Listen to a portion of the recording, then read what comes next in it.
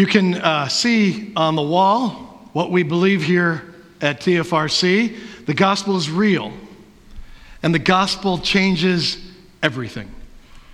The message of the gospel, if I were to just say it in 2 sentences, is Jesus died for our sins. Jesus rose from the dead. That is the gospel. Now, the gospel literally means good news. Jesus died for our sins. That's good news. Jesus rose from the dead. That's good news. And the gospel is real. Jesus actually died for our sins. Jesus actually rose from the dead. He is risen. The gospel changes everything. It infuses us with hope. It redefines our past. It encourages us in the present, and it transforms our futures. The gospel is a story of restoration. Dying for our sins is a story of restoration. The resurrection is a story of restoration. Resurrection is literally life being restored. Coming back from the dead, it's a fantastic story. It's so fantastic, it's hard for most to believe. As amazing as coming back from the dead is, the implications of the resurrection are more than restoring life. As amazing as that is, the gospel changes everything. Now, to restore something, the definition to restore is to bring something back. To bring something back into existence, or to bring something back to its original state, or to bring something back to its original owner, to restore. Today happens to be something we call here at TFRC is Missions Challenge Sunday. And today happens to be Missions Challenge Sunday, where we receive an offering for one of our missions. And there happen to be boxes in the back for your offering. And today's Missions Challenge offering is for something called Summer Serve. We started Summer Serve 3 years ago. And simply what we do is we'll go into a local neighborhood. There'll be about 150 to 200 of us. Our Director of Missions, Christy Pickett, and her team organize and lead all of that. And over the last 3 years, we've gone into a neighborhood in Twin Falls. We've gone into a neighborhood in Jerome. We've gone into a neighborhood in Filer. And we just help homeowners restore something on their property. Maybe we replace a roof, or we paint a home, or fix a sidewalk, or help landscape yards. Whatever is helpful in restoring their property. And we have some before and after pictures of some of the homes. And these are great pictures of restoration. The first one here, you see on the left, that the house needs a new walkway and could be repainted, and you see on the right how those two things have been restored. This next picture is a home whose yard basically is dirt, and it's been restored to grass and a fence. And then this last picture here is you got a picket fence that needs to be redone, a garage that needs some help, and then you got some overgrowth trees and that kind of stuff. And then, so after that, we worked on that. That is that restored. Now, I show you these pictures because this is what Jesus does to us. The resurrection is about restoration. The resurrection brings things back to existence. Jesus will raise us from the dead. The resurrection brings things back to their original state. Jesus transforms us back to what we were meant to be in the first place. And the resurrection brings things back to their original owner, where Jesus brings us back into relationship with our Creator.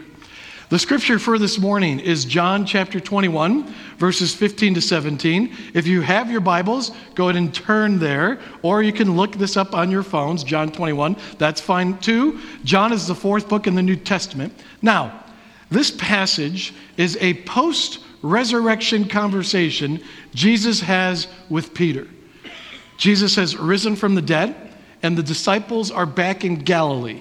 And Peter and some of the disciples go fishing in the Sea of Galilee. And Jesus shows up, and he's standing on the shore. And the disciples don't realize that it's him. And they haven't caught anything. And Jesus tells them to cast their nets on the right side of the boat. And they catch a huge haul of fish. Now, Jesus has done this kind of thing before with the disciples. And so after that, they recognize that it's Jesus on the shore. And Peter jumps into the water and heads for the shore. And when he gets there, there is a coal fire going with fish already on it. And they eat. And then this conversation happens. If you're able, please stand for the reading of God's word. John chapter 21, verses 15 to 17. When they had finished eating, Jesus said to Simon Peter, "Simon, son of John, do you love me more than these?" "Yes, Lord," he said, "you know that I love you." And Jesus said, "Feed my lambs." Again, Jesus said, "Simon, son of John, do you love me?" And he answered, "Yes, Lord, you know that I love you." And Jesus said, "Take care of my sheep." And the third time he said to him, "Simon, son of John, do you love me?" And Peter was hurt because Jesus asked him the third time, "Do you love me?"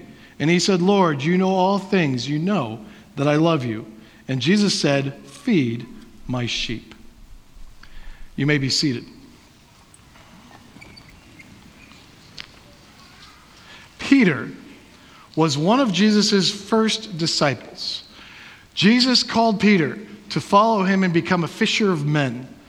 Peter saw Jesus do things like feed the 5,000, cast out demons. He saw Jesus give sight to the blind, hearing to the deaf, speech to the mute, and made the lame walk. Peter was a part of Jesus' inner circle. When Jesus went to raise a little girl from the dead, he only took 3 of his disciples with him, and Peter was one of them. When Jesus went to the top of a mountain to be transfigured and visited by Elijah and Moses, he only took 3 of his disciples with him, and Peter was one of them. When the disciples were in the boat on the Sea of Galilee, and a storm came upon them in the night, and Jesus came walking on water, and they thought he was a ghost, and Jesus says, "No, it is I." Peter was the only one who got out of the boat and walked on water with Jesus. And when Jesus asked the disciples who they thought Jesus was, it was Peter who replied, "You are the Messiah, the Son of the living God." In fact, Peter wasn't even Peter's original name. His name was Simon. Peter means rock, which was the name Jesus gave him. Jesus gave him a new name. "You are the rock." And Peter the rock promised Jesus the night that he was arrested, "Even if all fall away, I will not." And when they arrested Jesus, it was Peter who cut off the ear of the servant of the high priest. And then when Jesus is arrested, Peter follows Jesus to the house of the high priest. And there in the courtyard, he was as close to Jesus as he could get. In fact, he was within eyesight of Jesus. And a moment of truth was coming for Peter. It was one of those do or die moments. A chance for Peter to rise to the occasion, to fulfill his calling, to live up to his name, the Rock.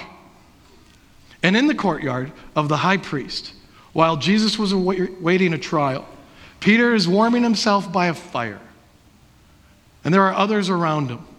And a servant girl says, "This man was with him." And Peter denies, "Woman, I don't know him." And then someone else says, "You are one of them." And Peter denies, "I am not." And an hour goes by and someone else says, "You were with him. You're a Galilean." And Peter denies, "I don't know what you're talking about." And before he even finishes his last denial, the rooster crows. And Jesus had told Peter earlier, "Before the rooster crows, you will deny me 3 times. And so Peter denies him 3 times, just as Jesus said. And after the rooster crows, Jesus turns his face and looks right at Peter. And Peter goes outside the courtyard and weeps bitterly. It is the greatest failure of faith in all of history. Peter, Jesus' closest disciple and friend, in the moment of truth, denies he ever even knew him. So now Jesus has been crucified, died, and has risen from the dead. And now Peter and Jesus are sitting on the shore of Galilee. And once again, there's a fire. And this is the first conversation that we see between Peter and Jesus since Peter's denials. The last time Peter was this close to Jesus, he denied ever knowing him. And now Jesus shows up and Peter jumps out of a boat to go see him. And the resurrected Jesus takes the initiative to make things right. And he asks Peter 3 times, "Do you love me?" Now, if I were Jesus, I would have had different questions for Peter. All right? I would have asked things like, "What in the world happened to you?" Or, "Can you promise that you will never do something like that again?" Or, "What will you do to earn your trust back?" Jesus simply asks, "Do you love me?" Peter denied Jesus 3 times, so Jesus asks him 3 times, "Do you love me?" It's why Peter was hurt. When Jesus asked him the 3rd time, it was a painful reminder of his failure. But Jesus wasn't rubbing it in to Peter. The resurrected Jesus was restoring Peter, not with a pledge or a vow. He cuts right to the heart of the matter. Do you love me? The resurrected Jesus was restoring Peter. That's what the resurrected Jesus does. He restores. And he begins with Peter's identity. You see, Jesus is the one who changed his name to Peter, the rock. But how does Jesus address him in John 21? If you still have access to the passage, take a look. Look at verse 15. Look at verse 16. Look at verse 17. What does he call him? He doesn't call him Peter. Doesn't call him the rock. He says, Simon, son of John. He reverts back to Peter's original name. 3 times he says, Simon, son of John, do you love me? You see, when he denied Jesus 3 times, the rock wasn't the rock. He was more like the sand, easily swept away. He forgot who he was. He lost his identity. And the resurrected Jesus wants to give it back to him. So Jesus starts with where Peter is at. Simon, son of John. And 3 times, Simon, son of John, replies, you know that I love you. And that's really all Jesus needs to hear. And how do we know that Peter's identity was restored? Well, we know that because that's what Peter was called from that point on. For the rest of Peter's life and for all of human history, he is known as Peter. Most of us don't even know he had a different name. We don't know that his original name was Simon. We know him as the rock, as Peter. And when it comes to our identities, we tend to look the wrong way to find them. We look back to see who we are. I am a Swoboda because in the past, I was born into the Swoboda family. I'm a Packer fan because in the past, I was born and raised in Wisconsin. It's sort of a state law. If you're born and raised there, you got to be a Packer fan. I'm a pastor because that is what I've been trained to do, and for the last 20 years, it's what I have been doing. It's all in the past. We tend to look to the past to see who we are. We look back to discover our identities. Well, that's not how Jesus does it. Jesus doesn't look to the past to see who we are. Jesus looks to the future. Why did Jesus have a conversation with Peter at all? Peter blew it. He didn't deserve another chance. Jesus saw what Peter was going to become, what Jesus had called him to be in the first place, the rock, a fisher of men. When you were a kid or a teenager in school, or maybe you are a kid or a teenager in school, if you ever had an adult who saw your potential, who saw what you could become, whether it was a teacher or a coach or a parent or a friend or some other relative. They could see what you could not see, and they invested in you not because of your past. They invested in you because of your future. People who don't come to church very often will sometimes say to me, well, if I come to church, lightning might strike me down. Well, okay, first of all, if God wanted to strike you with lightning, you don't need to come to church for him to do it. His aim's pretty good. He can hit you on the golf course, on the lake, wherever you might be, he can hit you, all right? He doesn't really have a limit in his range. But secondly, basically, what people are saying to me when they say that is that, man, my past is really bad. I haven't been in church in a while. I've done a lot of ungodly things. I basically don't belong here. Because we look at our past to determine our identity. That's not how God determines your identity. 2 Corinthians 5, therefore, if anyone is in Christ, the new creation has come. The old is gone. The new is here. Jesus is in the restoration business. He knew you when he created you. He has a good idea of who you are, and he has a good idea of who you can become. Jesus believes in you.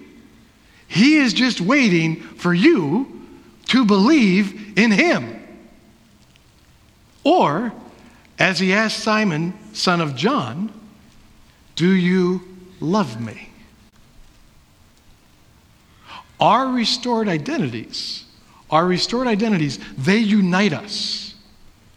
It is tempting to use our identities to divide us. This happens all the time. Racial identity, class identity, gender identity. It is tempting to use them to divide us.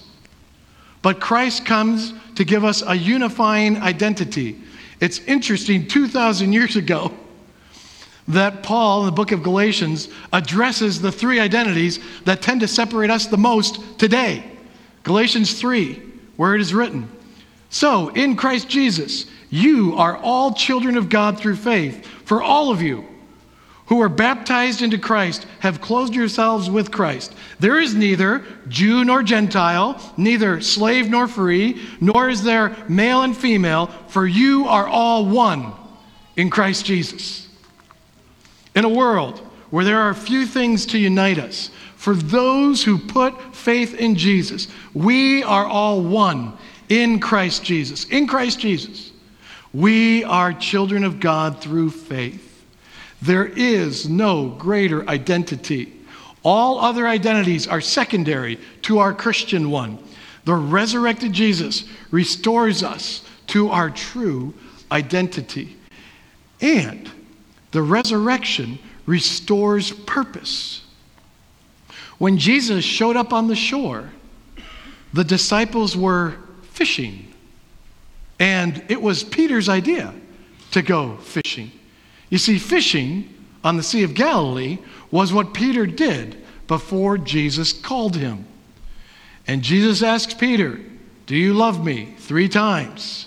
And Peter responds 3 times, you know that I love you. And how does Jesus respond to that? Again, if you still have the passage open, look at verses 15, 16, 17. Look what Jesus says. He says, feed my lambs. Take care of my sheep. Feed my sheep. He is telling Peter, you get back to what I called you to do. Are you a fisherman or a fisher of men? Now, I don't know what all of you do for a living.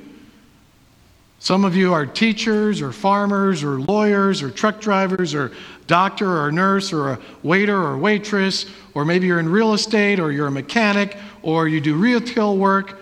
I don't know what all of you do. But if you think for a minute that the main reason for you to be doing what you are doing is to earn a paycheck, we need to open our eyes. If you're a stay-at-home parent, and if you think the main reason for that is to maintain a household, we need to open our eyes. The great reformer, Martin Luther, observed that a call from God into a vocation is not something just for pastors.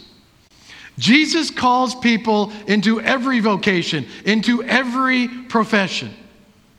Jesus cares about the hungry, so he called you to be a farmer. Or Jesus cares about the sick, so he called you to be a doctor or a nurse. Or Jesus cares about children, so he called you to be a parent. Or he called you to be a teacher. What you do, and the fact that you are doing it in this time and in this place, is a calling from the resurrected Jesus. Jesus has called you to be a blessing in order to accomplish his purpose. As it says in Ephesians, for we are God's handiwork, created in Christ Jesus to do good works which God prepared in advance for us to do. A couple of years ago, I was in a big box hardware store, and I won't say which one it was or where it was or any of that kind of stuff, but I basically needed to make copies of some keys that I had. And, you walk in, and I'm wandering aimlessly in the store trying to figure out where I should go to get a key made, and an employee came out of nowhere and said, "Can I help you?" And I explained to her what I needed, and so she walked me to the place where they made keys, introduced me to the person that could help me with that, and in less than 10 minutes, I was walking out of that store with my keys. That employee was a blessing to me, and she was simply a floor person at a hardware store. Now, how big of a deal was that? I don't know, but it was 7 years ago, and I still remember it, so it had to be a pretty big deal. The resurrected Jesus said to Peter, "Feed my lambs, take care of my sheep, feed my sheep." It was a calling Peter was walking away from, and Jesus said, "Don't you dare try to walk away from what I am calling you to do." The resurrected Jesus has you where you are for a reason, doing what you are doing for a reason, encountering the people you are encountering for a reason. And that reason isn't a paycheck. We need to open our eyes. The resurrected Jesus has you where you are, doing what you're doing, encountering the people you've encountered for a reason. But what happens? What happens when we fail? What happens when we miss our chance? What happens when we have had our eyes closed and we haven't been paying any attention? Well, those are great questions to ask Peter. And Peter will tell you,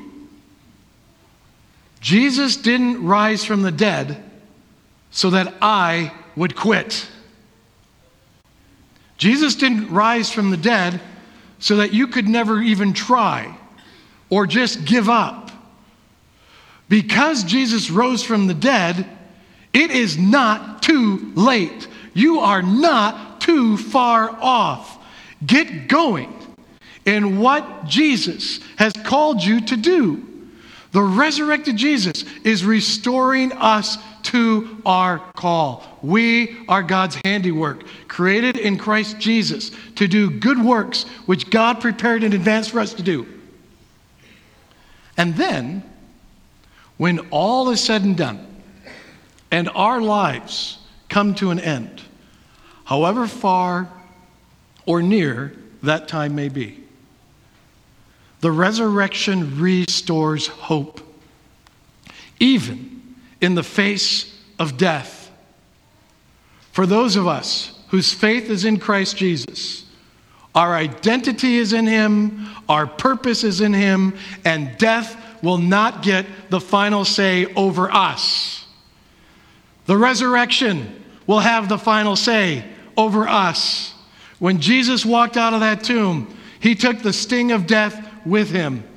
And never again does death rule over us, because we will be raised to new life, and we will see the day when there is no more death, and there is no more mourning or crying or pain. The resurrection will have the final say over us. The gospel changes everything, and the gospel is real. Please pray with me.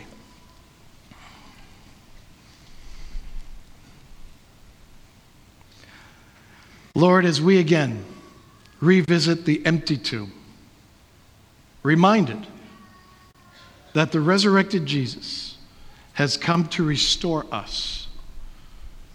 Give us the courage and faith to follow our risen Lord. We are amazed that after 2,000 years, how the resurrected Jesus continues to change lives and change the world. Lord, for those of us who have never believed, help our unbelief. And for those of us who have failed in our faith, give us your spirit of perseverance. Give us the passion to live differently because of our faith in you. And in everything we say and in everything we do, may you be glorified so that others may see your work in our lives and be amazed by your grace, love, and mercy, just as we are. Lord, we declare in this moment that Jesus is the King of Kings and the Lord of Lords, all for the glory of God the Father. And it's in the name of our risen Savior and Lord we pray. Amen. Receive God's blessing. May the grace of our risen Lord Jesus Christ and the love of God and the fellowship of the Holy Spirit be with you all. Amen.